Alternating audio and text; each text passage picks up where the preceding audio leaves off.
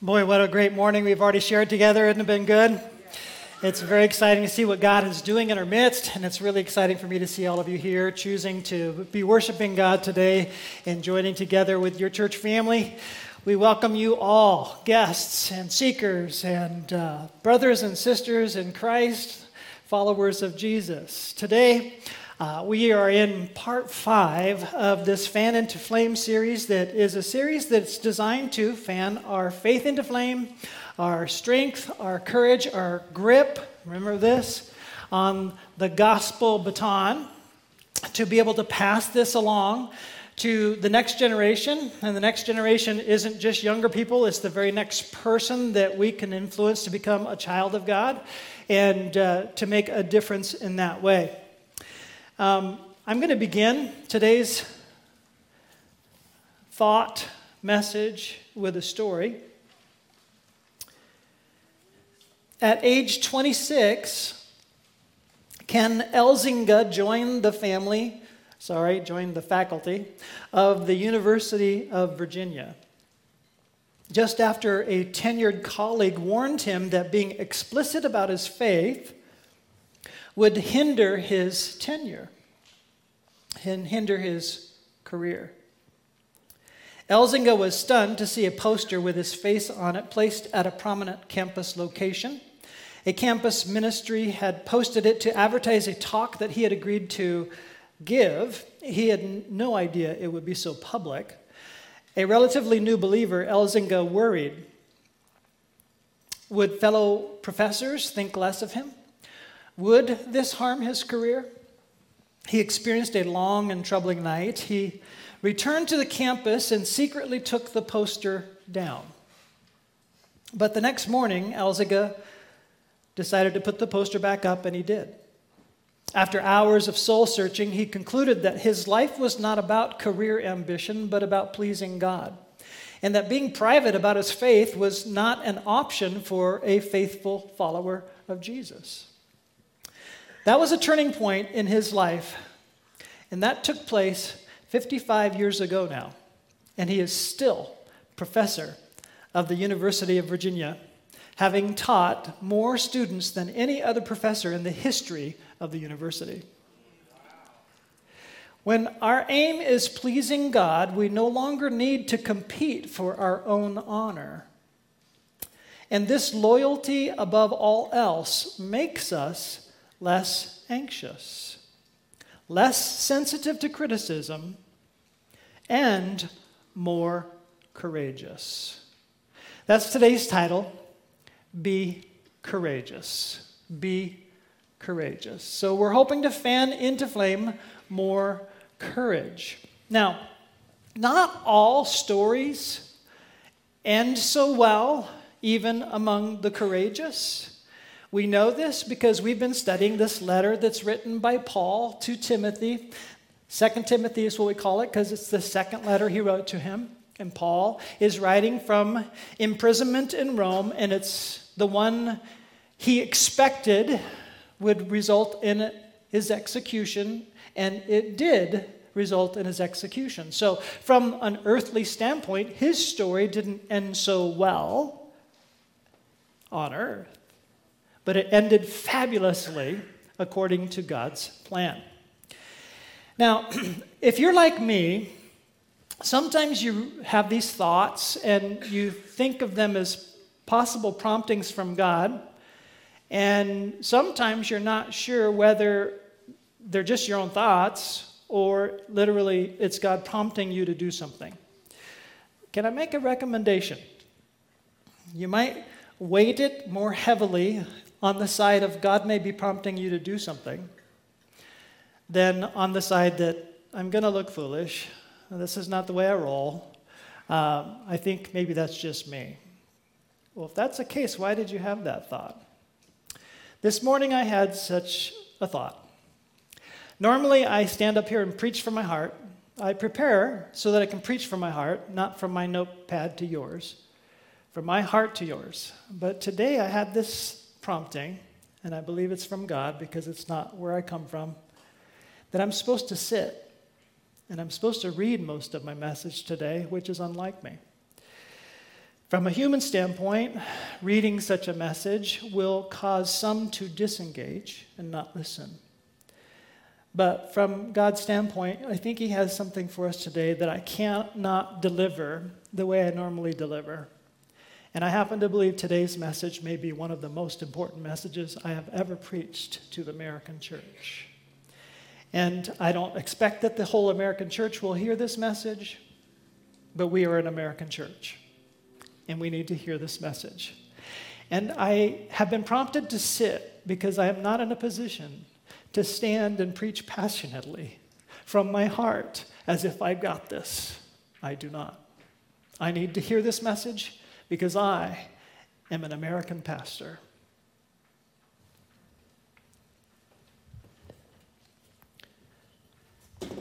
And I hope to move from where I am to where God wants me to be.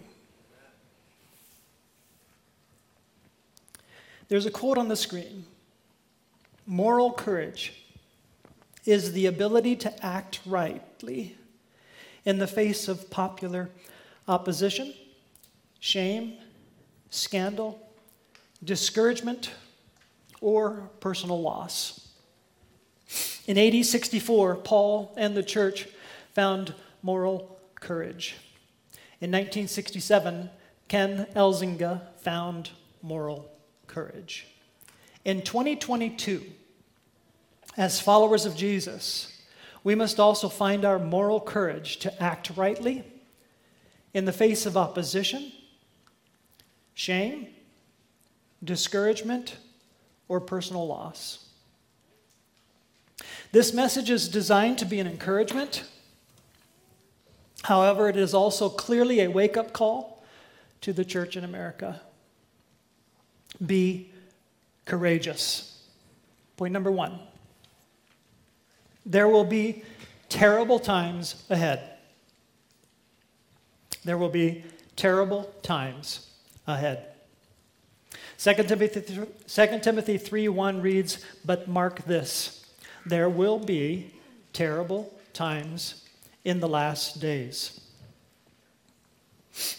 What does that look like? Well, Paul tells us. 2 Timothy 3:2-5 reads, "People will be lovers of themselves, lovers of money, boastful, proud, abusive, disobedient to their parents, ungrateful, unholy, without love, unforgiving, slanderous, without self-control, brutal,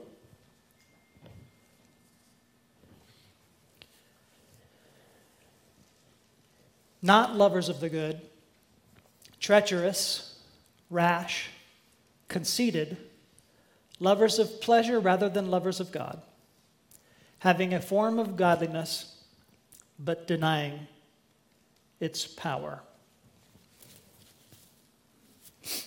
Lovers of themselves begins the list, and the list ends with rather than lovers of God. Everything in between those bookends is the terrible result of such a horrible trajectory of life. It's always best to function, this is on the screen, it's always best to function according to design. And we have been designed to function as God-centered beings. We unravel to the point of self-destruction when we live like self-centered beings.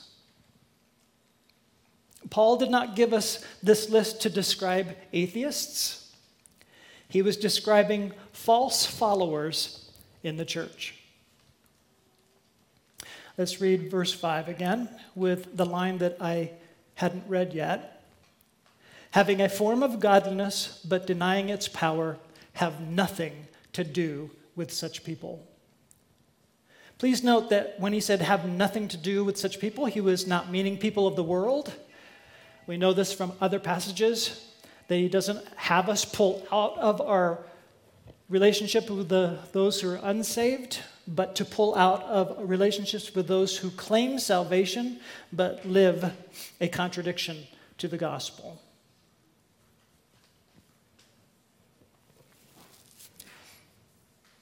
Later, he uses the word imposters to describe this group. Imposters in the church who claim to be followers of Jesus. Verse 13, we'll skip there for now. It reads, while evildoers and imposters will go from bad to worse, deceiving and being deceived. Now back to verse 5, here's a quote. In contrast to those holding to a form of godliness but denying its power, verse 5, true godliness is empowered by God's Spirit because of our relationship with Jesus. So there's a whole group of people within the church that they think they're godly. They think they're ranked among those who are believers in God, believers in Christ, who are imposters because they don't know how to live according to the power of the Spirit. They're busy in a religiosity of trying harder to live according to what it says, but it's not an empowered relationship with Jesus Christ where their lives are transformed and live in conformity with what Christ has taught. 2 Timothy 3, 6 and 7. They are the kind who worm their way into homes and gain control over gullible women who are loaded down with sins and are swayed by all kinds of evil desires. Verse 7, always learning, but never able to come to a knowledge of the truth. Warning. Imposters in the church are a great danger to those in the church who are constantly doing Bible studies, always learning, but never really getting it because they measure spiritual maturity by learning more information instead of by their transformation. Are you merely learning information and denying its power? Or are you living out your relationship with Jesus through obedience empowered by the Holy Spirit whom Jesus supplied? 2 Timothy 3, 8 through 9. We're going to skip to the sentence that starts, they are men of depraved minds who, as far as the faith is concerned, are rejected. These are teachers in the church he's speaking of. But they will not get very far because, as in the case of those men, their folly will be clear to everyone. On the screen is another quote. We must not hang out with evildoers and impostors, that's verse 13, who claim to be Christian but whose lives contradict the gospel. And we are told, have nothing to do with them. Verse 5. Let me pause and just make a quick note that there will be terrible times ahead. That's true. But by the list, wouldn't you agree, we are already in terrible times now? Paul did also.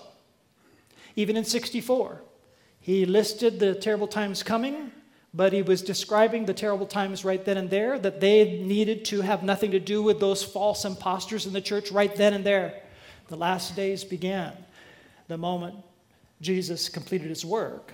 We're in the last days, and it's getting worse. Aren't you glad you came? You'll be even more glad as we go. Yes, this is meant to be encouraging, but it is solemn. It's very pointed. Point number 2 is faithful followers will be persecuted. Faithful followers will be persecuted. 2 Timothy 3, 10 through 13 reads, you, however, know all about my teaching, my way of life, my purpose, faith, patience, love, endurance, persecutions, sufferings, what kinds of things happened to me in Antioch, Iconium, Lystra, the persecutions I endured, yet the Lord rescued me from all of them. In fact, everyone who wants to live a godly life in Christ Jesus will be persecuted. While evildoers and impostors will go from bad to worse, deceiving and being deceived. Again, if you want to live a godly life in Christ Jesus, you will be persecuted. Verse 12. Now, Paul gets this from Jesus himself and from sound reasoning. Jesus, Matthew 10:22. You will be hated by everyone because of me, but the one who stands firm to the end will be saved. Sound reasoning. Anyone who accepts a set of moral standards quite different from the world's is bound to encounter trouble. Let me say that again. Anyone who accepts a set of moral standards quite different from the world's is bound to encounter trouble. Anyone who has a loyalty that surpasses all other earthly loyalties will clash with those who do not like our refusal to compromise that loyalty. Anyone compelled by love to speak about Jesus, who is the only rescue from the judgment to come, will encounter those who will hate them for it instead of love them for it. This is sound reasoning. So if you want to live a godly life in Christ Jesus, you will be persecuted. Which leaves us with a massive question. On the screen, if we have not experienced persecution, could it be that we have been neglecting our duty as disciples of Jesus by being too cautiously private about our faith?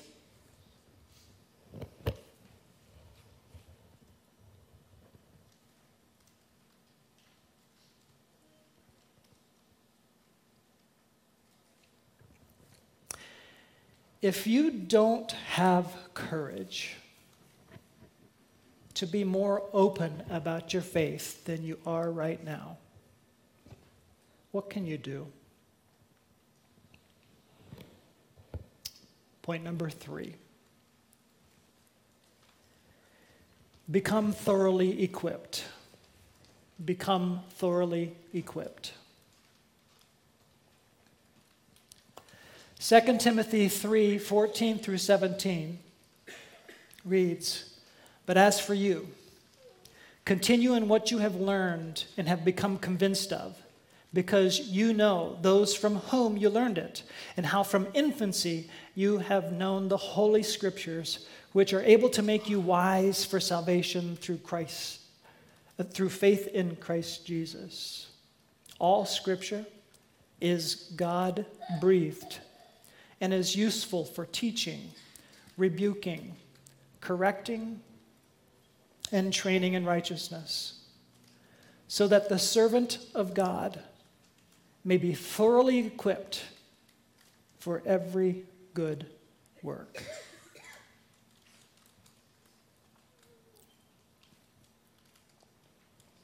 Here's a quote from Billy Graham. It comes from 1964. "Courage is contagious. When one brave person takes a stand, the spines of others are often stiffened." I finished today early. I want that in the bank for later.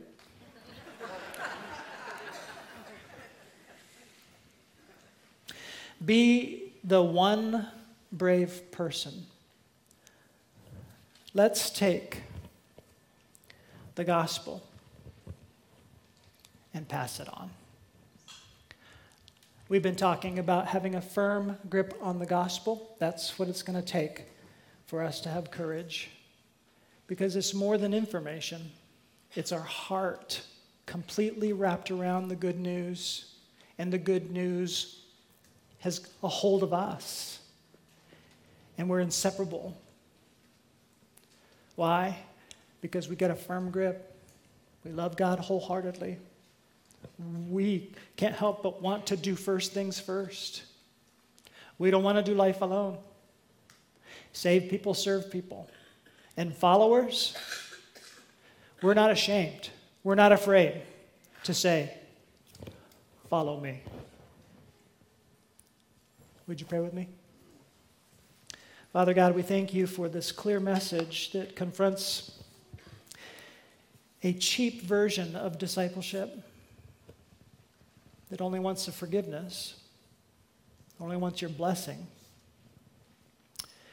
You were willing to die for us, and we're not willing to speak up for you and your purpose and the only saving cause, to literally free people from hell and to introduce them to eternal life, which begins the day they love you and accept you and submit to you.